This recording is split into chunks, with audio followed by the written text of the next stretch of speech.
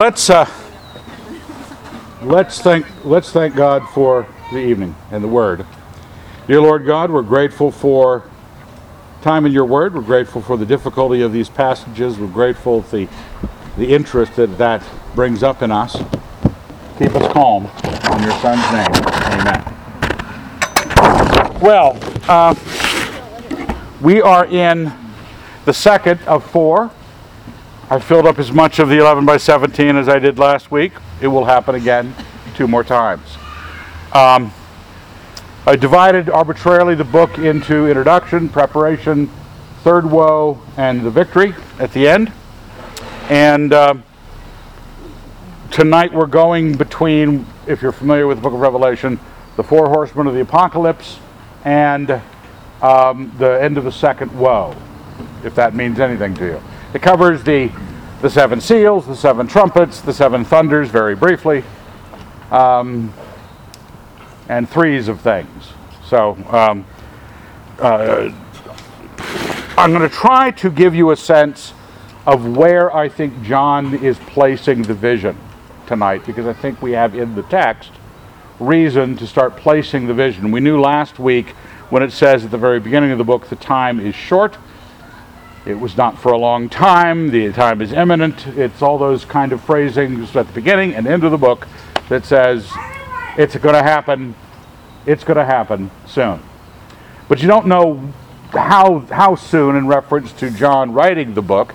He's writing it somewhere between the 60s and the 90s AD. So it's after the ministry of Christ and after most of the ministry of the apostles. John's an old man by most descriptions. And those things are have to be kept in mind, because whatever he says, you got to be ready to do with it what's necessary to do with it. We have issues of, remember last week we talked about the gradient of symbolic accuracy. You have some symbols are very close to the actual thing they represent. Some things are very far removed from the actual thing they represent. Some things don't really represent something as much as they're maybe a mnemonic device. Some of the thoughts are that the 7 churches with all the 7s in the book are for that, holding people into a kind of box. But with those things in mind, we don't want to something familiar symbols like the 4 horsemen of the apocalypse. One of the things that Peter and I were remembering, if you've seen Raising Arizona and the biker of the apocalypse in that movie, and if you've read Good Omens or saw the show, there's the bikers of the apocalypse. They are the actual 4 horsemen. Everyone gets kind of jazzed about the horsemen of the apocalypse. I don't know why. Maybe horses are involved and girls like horses. You like horses, Libby. But I want to warn you about something, because something happens in this section of chapters that is important for the believer to deal with. If the believer doesn't remember this, certain things are going to excite you, and the things that it's about will not. Okay, right at the top of the right-hand side, Colossians 2, verse 18 and 19. Let no one disqualify you, insisting on self-abasement and the worship of angels, taking his stand on visions, puffed up without reason by his sensuous mind, and not holding fast to the head, from whom the whole body, nourished and knit together through its joints and ligaments, grows with a growth that is from God. So I don't want to be a spoiler about this, but the book has been around for a while, so hopefully you've been through it. But there is a direction, this set of chapters, we're going from 6 through 11, this set of chapters is pointing to the coming of the manifestation of Christ. That's where it's going. You'll see it when we get to the end. You'll see how the vision shifts and what it's about. Now, however you're dealing with that's another matter. You're free citizens. You can do what you want. But It's not, we're open with the four horsemen in chapter 6, and if you're basing your faith on visions, you're going to be all about the plagues, the trumpets, the thunders, the cherubim, the chimeras, the whomever else is showing up, excited by the visionary elements, and not realizing that all of those are just players on the stage of this vision. And one of the things I want to suggest to you, I did mention last week, when you're in a vision situation like this, one of the neat things that John seems to do is he actualizes the vision. Like he says, this number, I heard their number given. And he gives the number of troops, or the number of this, the 144,000. He mentions that he heard the number. Or in one place tonight, of chapter 8, second column, first verse, chapter 8 down by the bottom. When the Lamb opened the seventh seal, there was silence in heaven, and this is the interesting part, for about half an hour. For about half an hour. About, maybe 35 minutes, I'm not sure.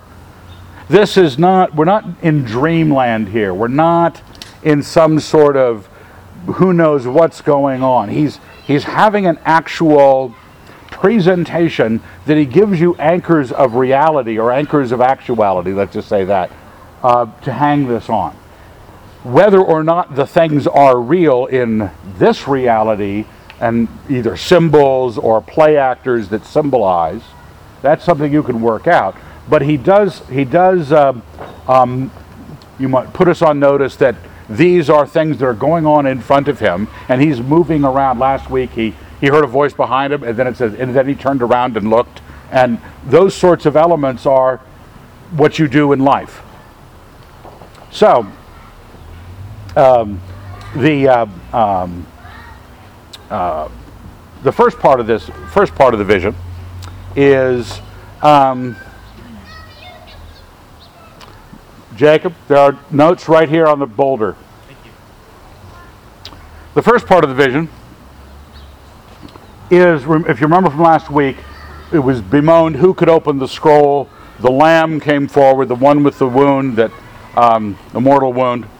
And so the Lamb is opening the seals on the scroll. If you want to think of this, like I call this the preparation, it's like characters trotting out on the stage for you to recognize them and understand that they're waiting for something.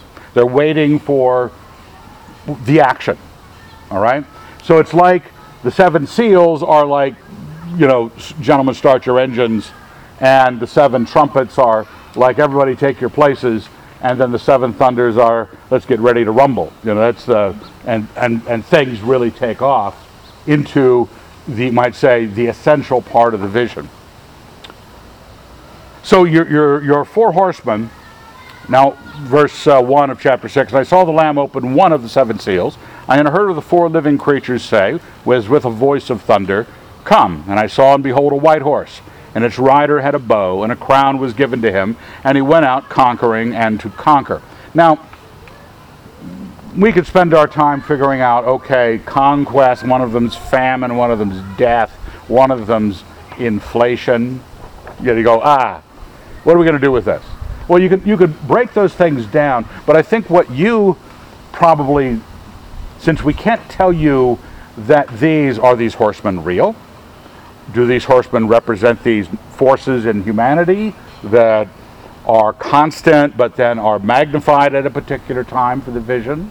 Do they carry something more? What I want to suggest is, I mentioned last week that Zechariah has a lot of the imagery that's in Revelation. And over on the right-hand side, Zechariah 1:7, in the 24th day of the 11th month, which is the month of Shebat, in the second year of Darius, the word of the Lord came to Zechariah, the son of Berechiah, son of Iddo the prophet. And Berechiah said, I saw in the night, and behold, a man riding upon a red horse. He was standing among the myrtle trees in the glen, and behind him were red, sorrel, and white horses. And what are these, my Lord? The angel who talked with me said, I will show you what they are. So the man who was standing among the myrtle trees answered, These are they whom the Lord has sent to patrol the earth. And they answered the angel of the Lord who was standing among the myrtle trees, We have patrolled the earth, and behold, all the earth remains at rest. Well, you say, okay, red, sorrel, and white. What's sorrel? It's kind of chestnutty. Is that what sorrel is? So you got two red horses, kind of a red horse and a white horse. But the other reference in Zechariah, the next one down, I lifted my eyes and saw, behold, 4 chariots came out from between 2 mountains, and the mountains were mountains of bronze. The first chariot had red horses, the second black horses, the third white horses, and the fourth chariot dappled gray horses. And I said to the angel who talked with me, what are these, my Lord? And the angel answered me, these are going forth to the 4 winds of heaven. I want you to remember that. After presenting themselves before the Lord of all the earth, the chariot with the black horses goes toward the north country, the white ones go toward the west country, the dappled ones go toward the south country. When the steeds came out, they were impatient to get off and patrol the earth. And he said, go patrol the earth. So they patrolled the earth. Then he cried to me, behold, those who go toward the north country have set my spirit at rest in the north country. Whatever that means. And whatever patrolling the earth means. But whatever the case, Zechariah, out of which the lampstands come, out of which the scroll comes, out of which the Whore of Babylon comes, out of which the the olive trees come. All of these things are coming out of Zechariah. I recommend you read the book. It's not long. You'll start to recognize elements. Now, it's not telling you that he's asking, what are these for? He says, therefore, they are God's agents sent out to patrol the earth. Now, we seem to think of the 4 horsemen as a set of dynamics, which they do have in their toolbox, a set of dynamics that needs to be read into the story somehow critically, and we don't have anything to do with that. But we know that this is you might say, a metaphysical image that is constant. Zechariah is close to the end of the Old Testament, but 400 years between John and Zechariah, perhaps. Maybe 5. So we're not looking at what they're doing, because what they're doing doesn't play. How they act in the situation and whether they're acting through the rest of this portion of the vision, I don't know if you knew, but this is it for the horsemen. They don't show up at the jumpy dynamic part. They're not part of whatever you would consider to be the climax of the book. And what's important is here is you got 4 horsemen sent out into the earth. And remember, I said this is like preparation. You see the next seal opened, verse 9. He opened the 5th seal, because you have the first 4 are the 4 horsemen. And I saw under the altar the souls of those who had been slain for the word of God and for the witness they had borne. And they cried out with a loud voice, Sovereign Lord, holy and true, how long before thou wilt judge and avenge our blood on those who dwell upon the earth? So you got the 5th seal is a bunch of dead people who were killed for being followers of God under the altar saying, we want vengeance. We want to be avenged for what we've gone through. And he tells them to wait until the rest of the people who are going to be martyred join them. It's like, okay, there's going to be a lot more of you guys, so hang on. But it's a place of, you might say, who's on the stage, who is prompting. This is sort of the first moment. This is the beginning of the tale that just finishes out the book. This is the prompt of the wrath of God. Remember, we were talking about people who conquer, people who overcome, the people that were being enjoined to endure persecution in the 7 churches.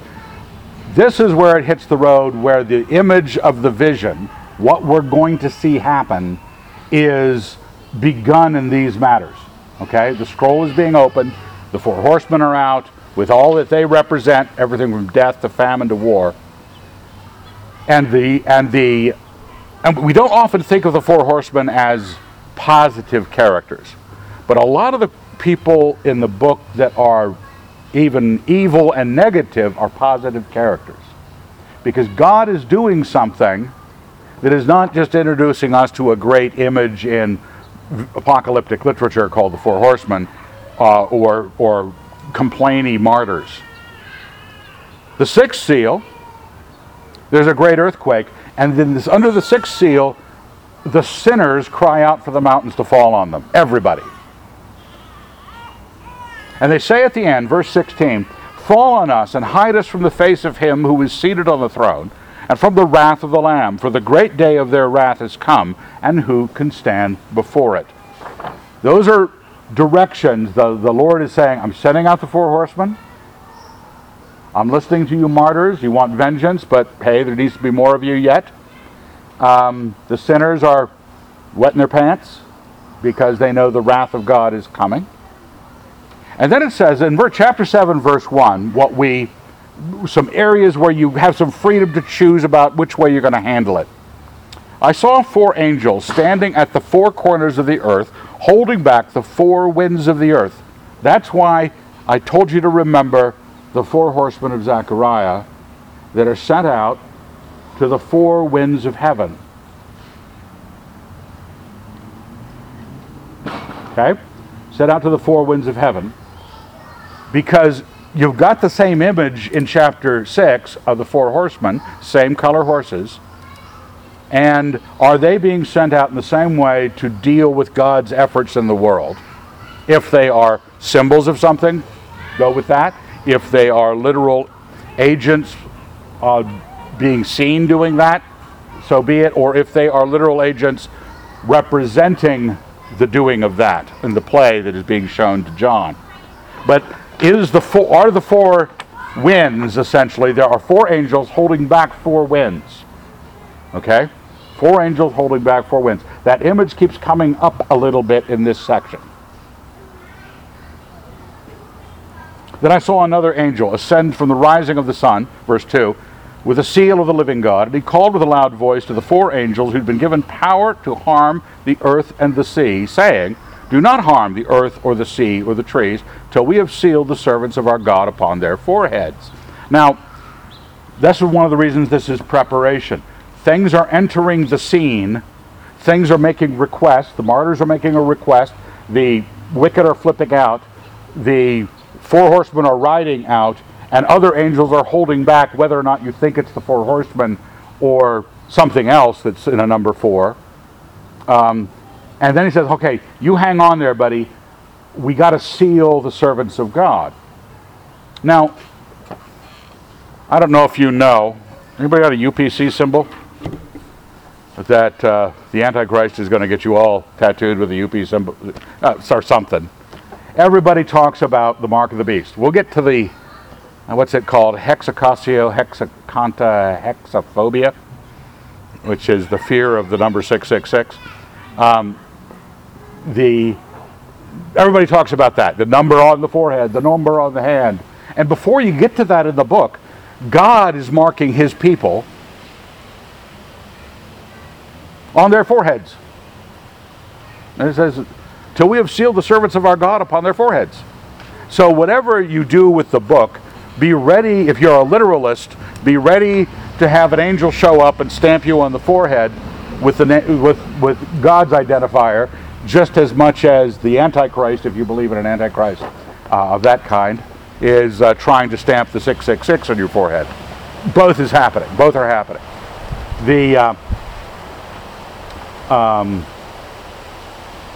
The image also occurs in Ezekiel of writing on the forehead of everybody who's the person of God in Ezekiel as well. These are images out of the Old Testament, but in this case, this group, you had the martyrs going, hey, a vengeance. You had the wicked calling for the mountains to fall on them. You have the 144,000, which is a convenient 12,000 of every tribe of Israel. 12,000 of every tribe, making 144,000, with the exception of the tribe of Dan. Dan's not on the list. Manasseh is. Ephraim is not. Joseph is instead of Ephraim. Why, I don't know. That's just the way the text is there. But the tribe of Dan isn't a part of it. Now, the 144,000 show up again in the text in, I think, next week. Chapter 14, I think it is. This is a real Bible. This is a pretend Bible with all my notes. And then there's your notes. 12, 14. Oh, it talks about the 144,000 with his name written, his name and his father's name written on their foreheads. And they are not defile themselves with women. And they follow the Lamb wherever he goes. They're the first fruits for God and the Lamb, and in their mouth no lie was found, for they're spotless. So they show up again, and we'll get to that aspect of the story when they do. But again, you have character groups. Character groups. The next character group is verse 9. After this I looked, and behold, a great multitude, which no man could number. Last one he said, I got a number for you guys. There's 144,000. This other group is innumerable, from every nation, all tribes, peoples, and tongues, and they are also people who have been clothed in white robes and have been promised that they've been made white in the blood of the Lamb. It's a suggestive that these people have suffered persecution.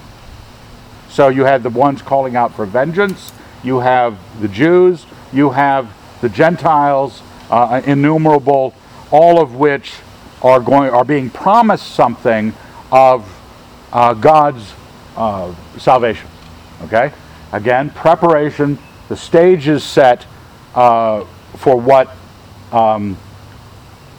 starts to open up. We'll get into how it opens up tonight, but not to the crisis point. Because we don't know at this point where we are in time. We know it's got to be sometime around the time of John. He's got to be referencing something around the time of John. And what aspect or what angle, what vantage point we take on that needs to be biblically positioned. So chapter 8 starts out with that verse I read earlier. When he opens the seventh seal, there is silence. I mean, the seal only has silence for half an hour. Given how noisy it had been in this image, there's all sorts of... the first person picks up a rock. Oh, thank you. Didn't imagine how my heart leapt. There's just silence in cacophony. There's been these thunderous voices, this overwhelming, make you pass out level of, you might say, glory, transcendent noise, and it goes quiet. Only in a space level of quiet, where sound doesn't travel. That's just a path. It's suddenly the half hour is all. Everything gets reset. Something else starts. 7 angels, verse 2, who stand before God, and 7 trumpets were given them. And another angel came and stood at the altar with a golden censer, and he was given much incense to mingle with the prayers of all the saints upon the golden altar before the throne. It was something that jumped out at. I don't know if 7 angels. Oh, there's 7 archangels in there. The standard ones, Bible ones, are Michael and Gabriel, and then there's Raphael and Uriel, and then there's Sakael and someone else. Are these from the Jewish version? Yeah, from Jewish, I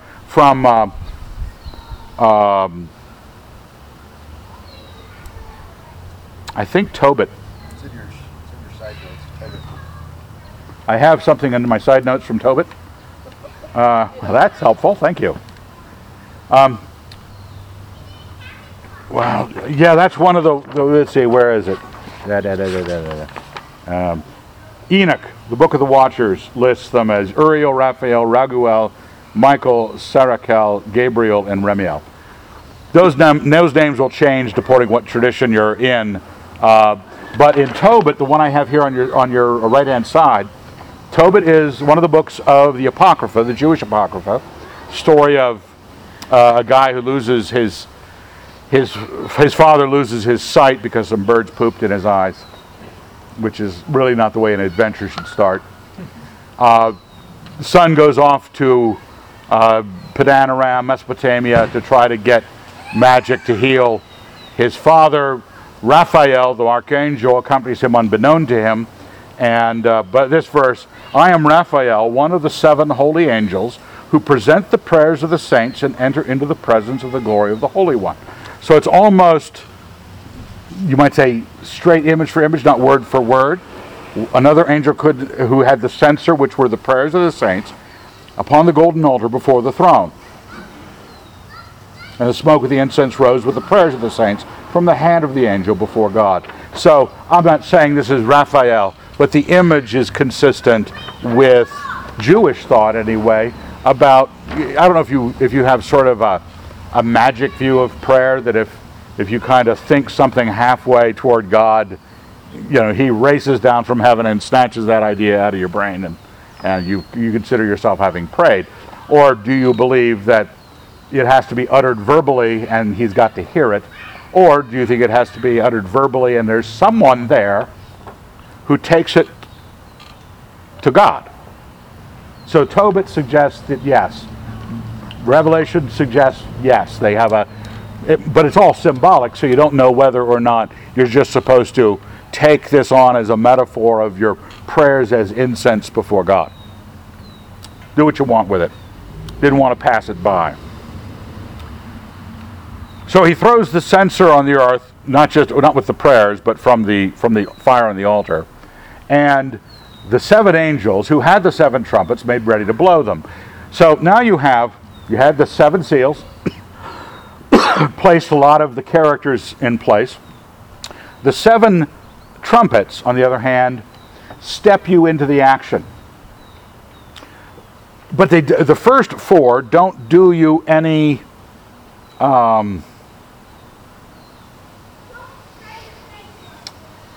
don't do you much good. They're just, something happens and a third of mankind dies. Something happens and a third of the fish die. Something happens, it's like the first angel, a third of the trees burn up. Second angel, a third of the living creatures in the sea died. A third of the ships were destroyed. The third angel blew it, and wormwood fell from heaven. That's a star named wormwood. And a third of the waters became wormwood. The fourth angel blew his trumpet, and a third of the moon, a third of the stars, a third of the sun, a third of their light was darkened. Are you picking up on something? A third of things? Now, it may be important, but the book doesn't tell us what's the important aspect of it. Unless you're a literalist, and you say, okay, I'm waiting for the day when a third of these things will pass. Okay? Come to pass. That's why it's important for us to get to a place where the book drives a nail into the timing, so you can go, oh, now I know it's got to be a symbol. How close of a symbol it is, or what's the importance of the symbol. These symbols are all part of a play being set out for John. Were there really the spirits of martyrs under the altar in heaven crying out for vengeance? There may have been. There certainly was in the vision John saw. And there certainly was these trumpets causing this kind of annihilation. But the thing is, I want you to follow at least what the text does do.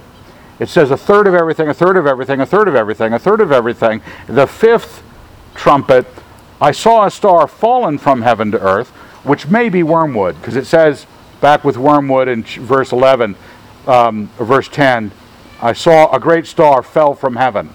His name was wormwood.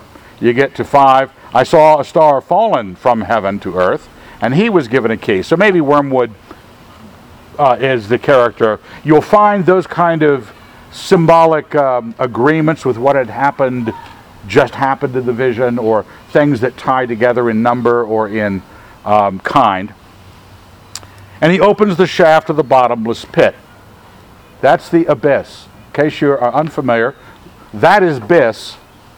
Abyss is none of that. Okay? Ground, no ground. And so the abyss is bottomless, hole in the ground. Okay?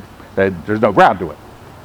So the bottomless pit, wherever that is, gets opened up. I think it's in Italy. Because I think, didn't Aeneas go there? Oh, he at least went to hell. Right. Then from the smoke came locusts on the earth, and they were given power like the power of scorpions of the earth.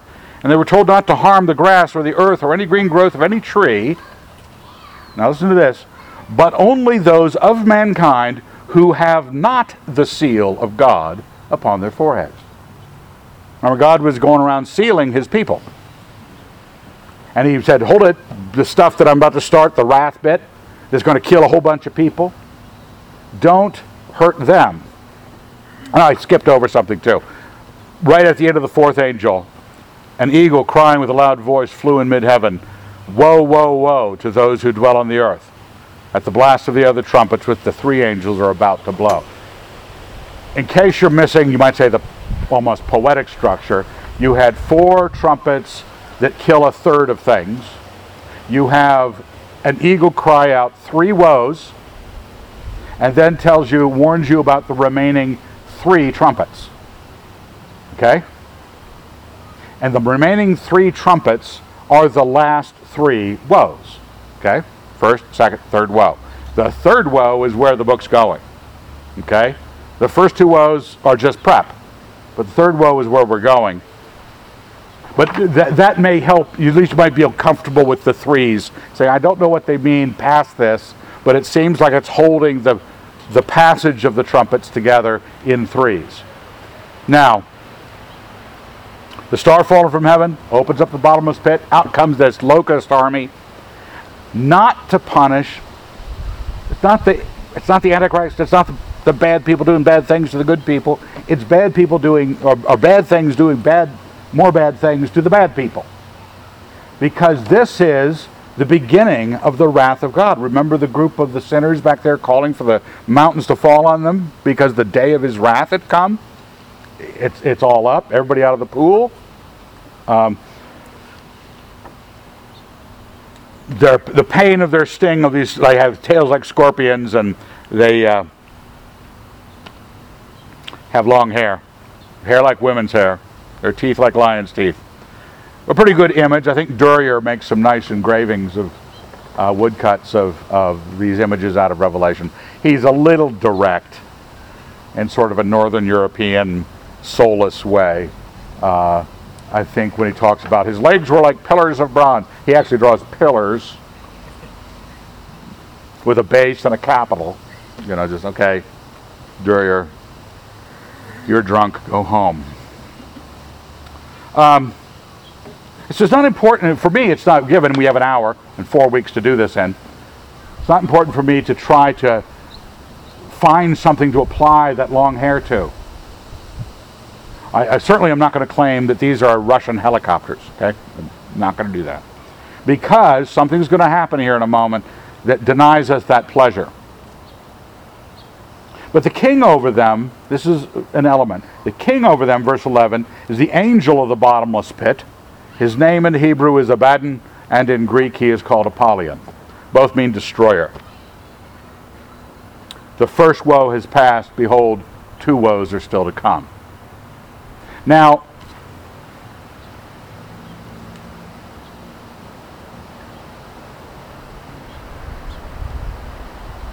I want to make sure I didn't forget anything. Looking at the notes, I missed Tobit a minute ago.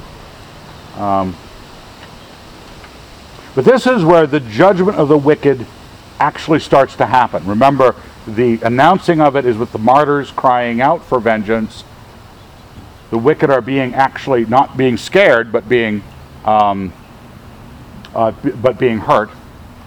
And the sixth angel blew his trumpet, and I heard a voice from the four horns of the golden altar before God, saying to the sixth angel who had the trumpet, or as Gunn said, release the kraken, release the four angels who are bound at the great river Euphrates. Hold it. Something is reminding me of something, right? Because we had four horsemen set on the stage. You had four angels holding back the four winds who were going to do destruction, and said, don't let them go until everybody is sealed. And then at this point, the four angels held at the Euphrates are released. Now, the Euphrates, for us, it might play, I don't know what kind of education you have or history, but in the first century, the Euphrates was a line of demarcation between Parthia and Rome, and an awful lot of major events, major conflicts, major power politics going on in that region. So they're not unfamiliar with the Euphrates. It depends on where you end up putting this event. The angels at the Euphrates, 4 of them, released, who'd been held ready for the hour, the day, the month, the year to kill a third of mankind. It seems like the vision of wrath up to this point is taking, I'm not saying insisting, the 4 angels being held back until the sealing happens. The third things are beginning to, first with Apollyon and then with the 4 angels or 4 horsemen released at the Euphrates, come and do their damage. What's interesting, just as a side, the heads of the horses were like lions' heads. This is where the picture comes from.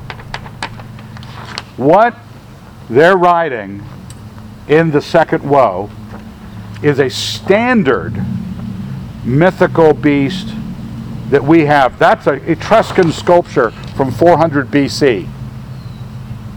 Okay? It describes it in the scriptures as the heads of lions' head, and fire and smoke and sulfur issued from their mouths. The power of the horses, verse 19, is in their mouths and their tails. Their tails are like serpents with heads. By means of them they wound. Look at the sculpture. He has a snake tail with a head on the end of it. Say, what's that thing in the middle? I think that's a misunderstanding. Now, bear with me here, because this happens a lot. You look at the chimera. This is called a chimera. Bellerophon slays it in, I have the quote from the Iliad here. When he received the wicked letter, he first commanded Bellerophon to kill that savage monster, the chimera, who was not a human being but a goddess, for she had the head of a lion and the tail of a serpent, while her body was that of a goat, and she breathed forth flames of fire. But Bellerophon slew her, and he was guided by signs from heaven. He was riding Pegasus at the time. So if you like those kinds of stories, it's kind of got a biblical connection. But chimera were decorative. They played a role in, obviously back to whenever the Iliad's first written down, 700s maybe, BC. And you got a sculpture of one. You have the Hittites have a bas-relief of one with an extra human head in it. But I really think that you say, well, how did they know what it looked like? It's in the Bible. Well, I think someone had witnessed the chimera and communicated it like the Iliad does. Head of a lion, tail of a snake with a head on the end, body of a goat. And they put a goat's head in the middle because they said it was goat in the middle. Rather than giving it a goat body with a lion head and a snake tail, I just think it's a misunderstanding. Most of them do have a goat's head sticking out the side. Okay? I don't think it's good graphics. But, I mean, there's some weird things going on in this vision, so I can't really say he can't have that. What happens here is these 4 angels are bringing about another punishment on the wicked.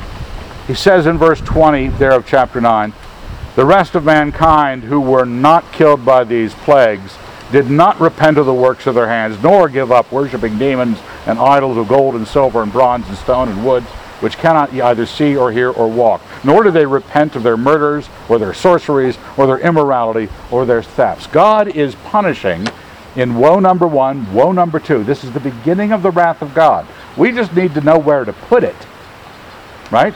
Because some of you might believe the book of Revelation is about the end of the world. God bless you. Jesus loves you. I'm sure in the movies it is about the end of the world. But if it isn't, we need, because we want to glorify God where it has been fulfilled, we want to hope in God where it has not. Okay? Hope in Him where it is not, glorify Him where it has. And if you start to see where it begins to be anchored, and this next chapter does that. And I saw another mighty angel. We're still in the 6th trumpet, okay? The 6th trumpet has not ended. It's a long one.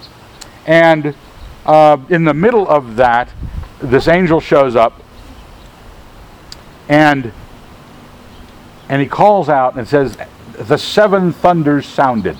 Okay, we've got 7 seals, 7 churches, 7 seals, 7 trumpets, now 7 thunders. What's interesting about the 7 thunders, another example of the actuality of this, because John says, and when the 7 thunders had sounded, I was about to write, but heard a voice from heaven saying, seal up what the 7 thunders have said and do not write it down.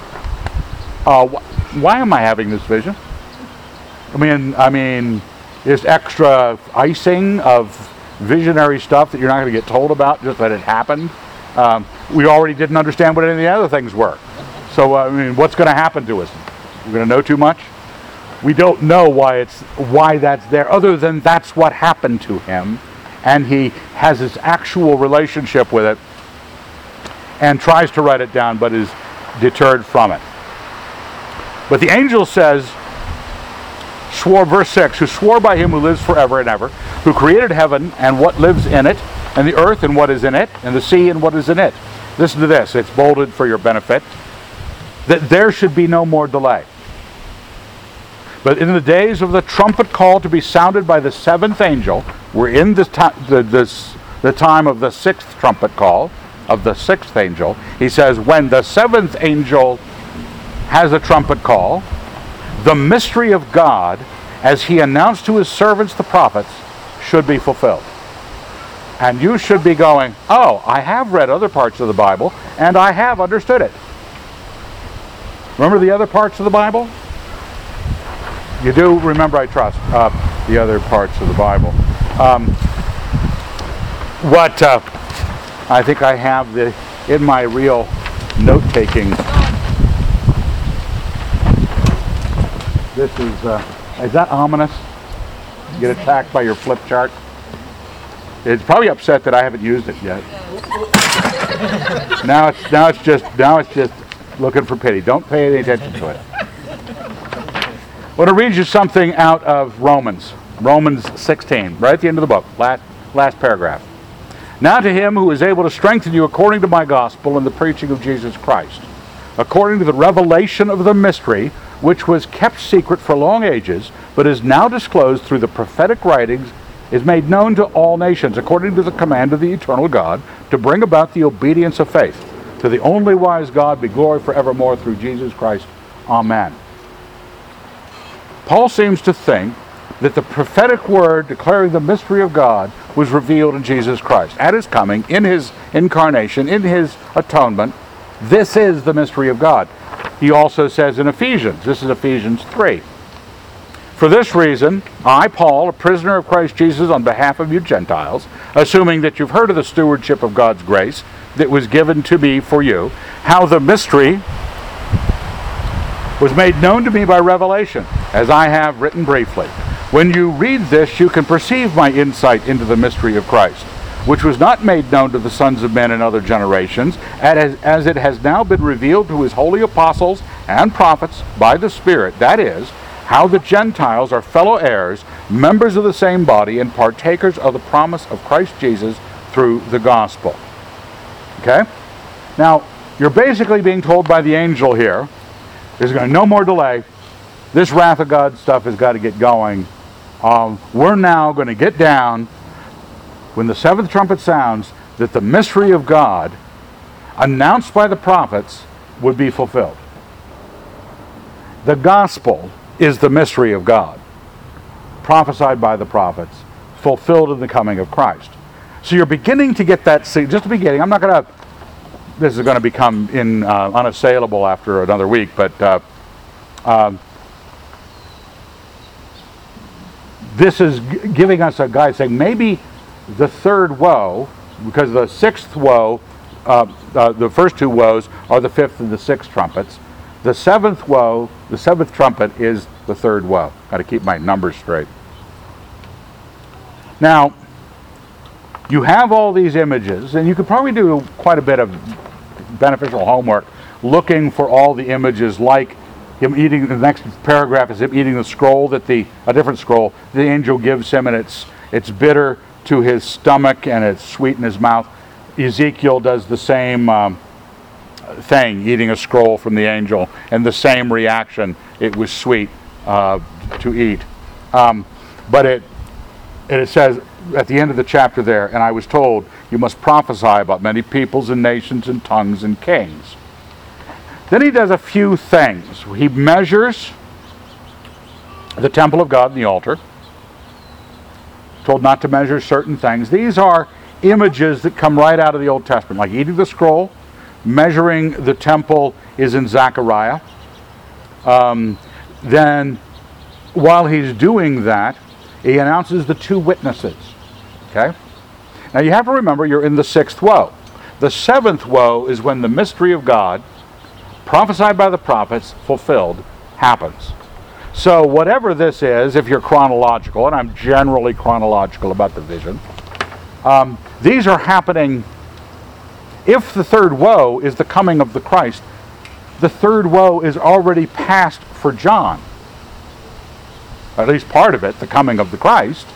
That was decades ago for him. Let alone the second woe and the first woe, those were even further back in history. So when we look at these two witnesses, the question is, how do I place them? What do I do with them? It's healthier, I think, to stay close to what the Bible allows you to do and leave it alone after that. If you can't know for certain textually, you could have a supposal, but always admit that it's a supposal. Because this image, the olive trees and the lampstands, comes right out of Zechariah. And in it, he asks the angel, again, okay, what are these olive trees, what are these lampstands? And they're the anointed ones of God who stand before the Lord of the earth. And it's tied to, at the time of Zechariah, the governor from Persia, the Jewish governor, was named Zerubbabel, and the high priest was named Joshua. And both of those guys are lifted up in Zechariah as images of the branch that is coming in the Messiah. But you've got all sorts of opportunities. Or either it's Zerubbabel and Joshua, even in Revelation, because it's before John. It is something they represent, the priesthood and the government of the Jews. Is there some element of anointing that's going to be carried on with? There's some other prophecies in the Old Testament, especially in Daniel, that you might want to check. But you don't want to say too much. You say, I know this is the same image. The olive shoots and the lampstands are doing similar things in the two visions, and I kind of want to know what category to put them in. Zerubbabel and Joshua are it, at least immediate fulfillment, and then some other thing perhaps. What are the two witnesses that he's referring to here under the second woe and the sixth trumpet? He does a few things that throw a spanner into future interpretations, my own included. He calls in verse 8, where they get killed, the beast from the bottomless pit kills them. Because remember, some of these monsters, some of these celestials, either as images or actuals, are malevolent, but they're being used in their malevolence to punish the wicked. But in this case, the beast of the bottomless pit, who was let go by, probably wormwood, comes back and kills these two witnesses in the city called Sodom and Egypt. Okay? It tells you those are names for Jerusalem, because we know it's Jerusalem where their Lord was crucified. Now, a few things that are thrown in there that are problematic for Evan. And this is why we all are interested in the book, because we always find these correctives to things we might suggest. And that means we have to do more and more spade work to get at the right thing.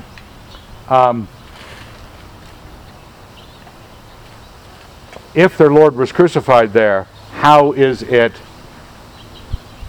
pre-incarnation, pre-Christ for the next woe?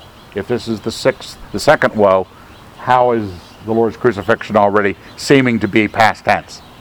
Unless it's identifying the city and their actual lordship in Christ. You could get at it some way, that way, I suppose.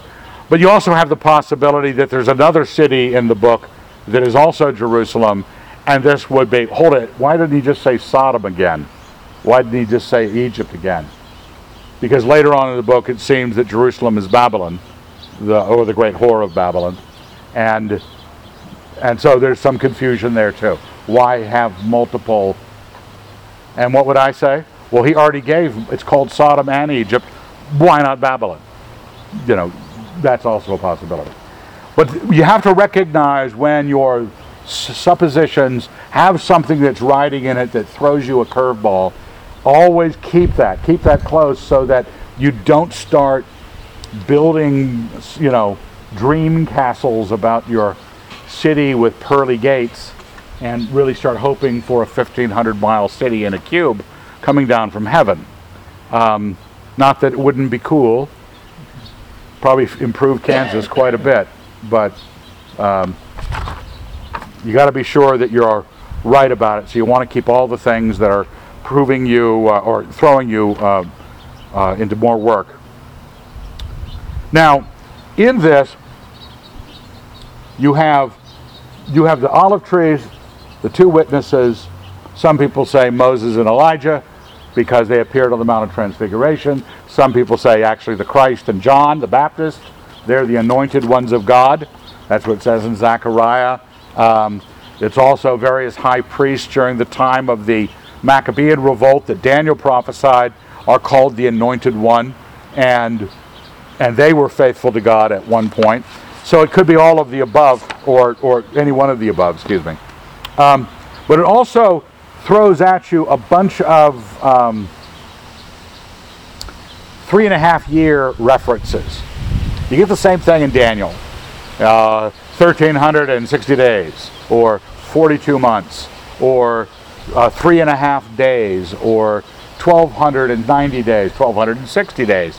They're all about 3.5 years. Why? Well, at least for the prophecies regarding the Maccabean revolt, the 7-year tribulation of the Jews was divided in half by the abomination of desolation, and where Antiochus IV Epiphanes sacrificed a pig to his god in the Holy of Holies. It was a bad thing, and it featured in Jewish thinking quite aggressively, and it was 3.5 years before, 3.5 years after, until the Jews re-seized the temple and made Hanukkah out of it. Now whatever's happening, whatever you do, the angel who warned you the 7th trumpet was going to be the inauguration of the mystery of God, the prophets foretold, in its fulfillment. You got to do something with the 6th trumpet and the 5th trumpet and the second woe and the first woe. Where do you place that? If you might be the kind of person that will rearrange the time frame, but whatever the case, the third woe is then announced here. The second woe is past, verse 14, and the third woe is soon to come. Then the 7th angel blew his trumpet, and there were loud voices in heaven saying, now think of this in regard to what the angel told him before, the kingdom of the world has become the kingdom of our Lord and of his Christ, and he shall reign forever and ever. Okay? In case you were getting a little more clarity, he says not just the mystery prophesied fulfilled, but now Christ has seized the kingdom. And the 24 elders who sit on the thrones before God fell on their faces and worshiped God, saying, we give thanks to thee, Lord God Almighty, who art and who wast, that thou hast taken thy great power and begun to reign. Is that a weird phrase? Begun to reign? I thought, isn't God always sort of in charge? Well, yeah. But it's different than delegated authority to the princes, which in the New Testament, the chief metaphysical struggle, your battle is not against flesh and blood, but against principalities and powers. The promise that was coming is coming not just in Christ, who came to earth as a man, suffered with us with our weaknesses, tempted like we were, died for our sins. There's also a transcendent metaphysical struggle going on where the powers that were are overturned.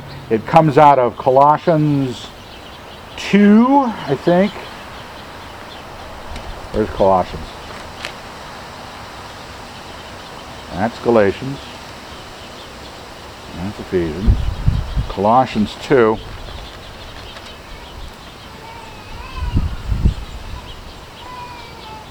Verse 15. He disarmed the principalities and powers and made a public example of them, triumphing over them in him. Some translations say in the cross. In Ephesians, I think it's Ephesians, go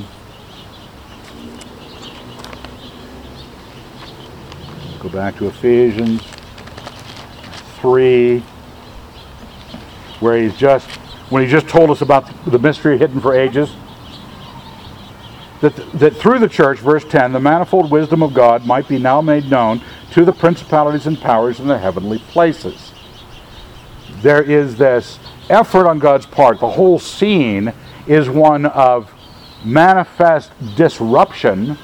If you ever read in Acts where at Pentecost, Peter says the prophet Joel was fulfilled, young men shall dream dreams, old men shall see visions, etc., etc., and then the moon will be turned to blood and the sun will be darkened, and he gives all these apocalyptic images. This is what happened. This was prophesied for now. And he's not just being poetic, because in the world of these things, in the world of the princes, war and upheaval were going on. Disruption, taking the beast of the bottomless pit and using his efforts to do something to punish the wicked, but then having to deal with him as the destroyer. It says at the end of that the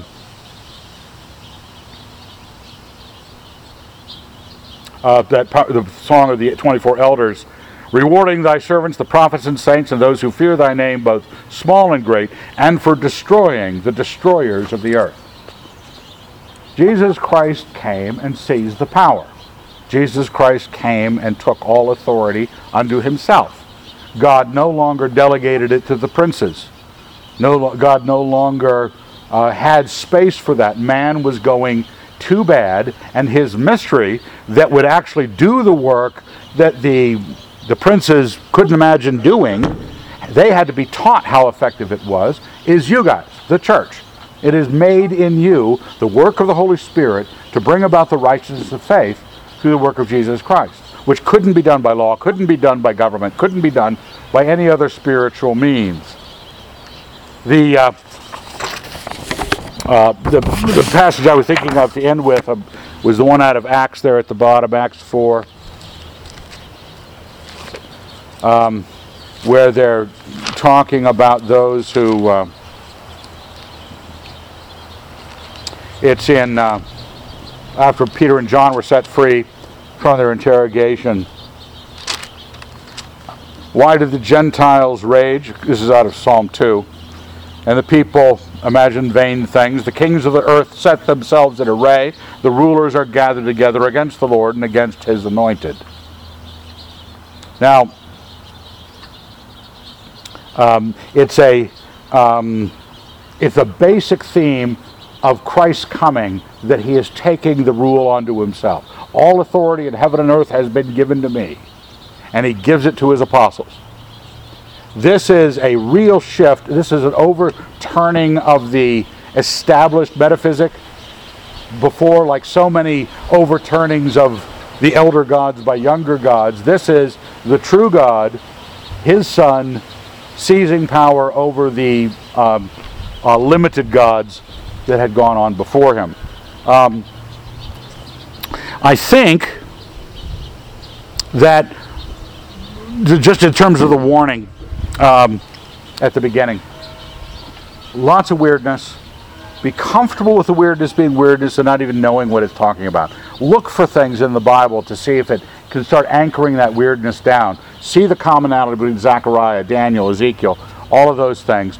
But don't build your life and faith and theology on it. The story was all about bringing about the Christ.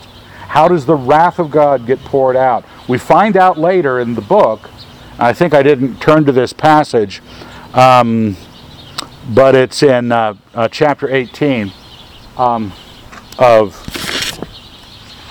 Revelation, when he's calling down the calling down the punishment on Babylon. And that, let's see, yes.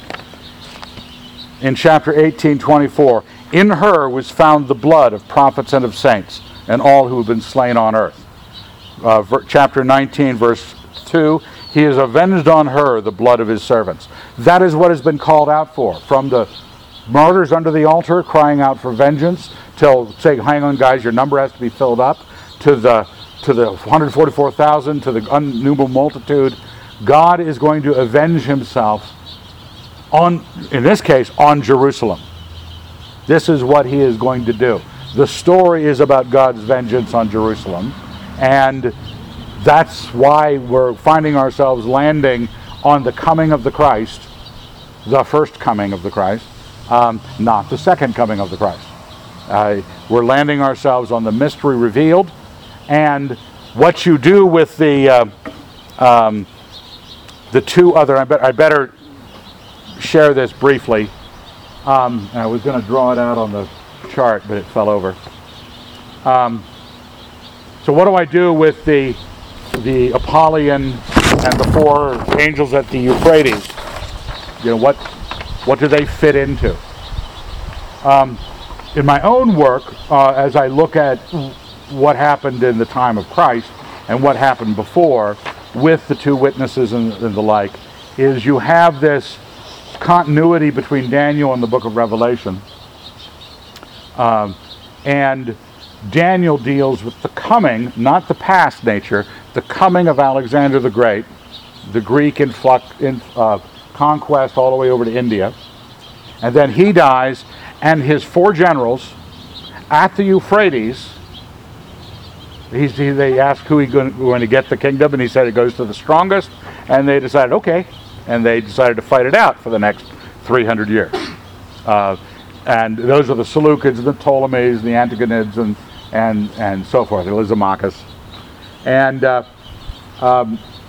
you had essentially four powers that came out of the fall of the one power. So you might have, with Apollyon, the Greek name for destroyer, he's prophesied in Daniel as coming and defeating the Persians. And then the kingdoms after him, the Diadochi, are prophesied as coming and filling most of the prophecies of Daniel as an important element. And that's when the abomination of desolation happens. That's when Hanukkah shows up, and there are good contenders for the two witnesses. But those are a possibility. And then the Romans came in, settled everybody's hash, and then the Christ comes. So, well, let's thank God. Dear Lord, we're grateful. A lot of material, things to think about. We'd ask that you would keep us sane.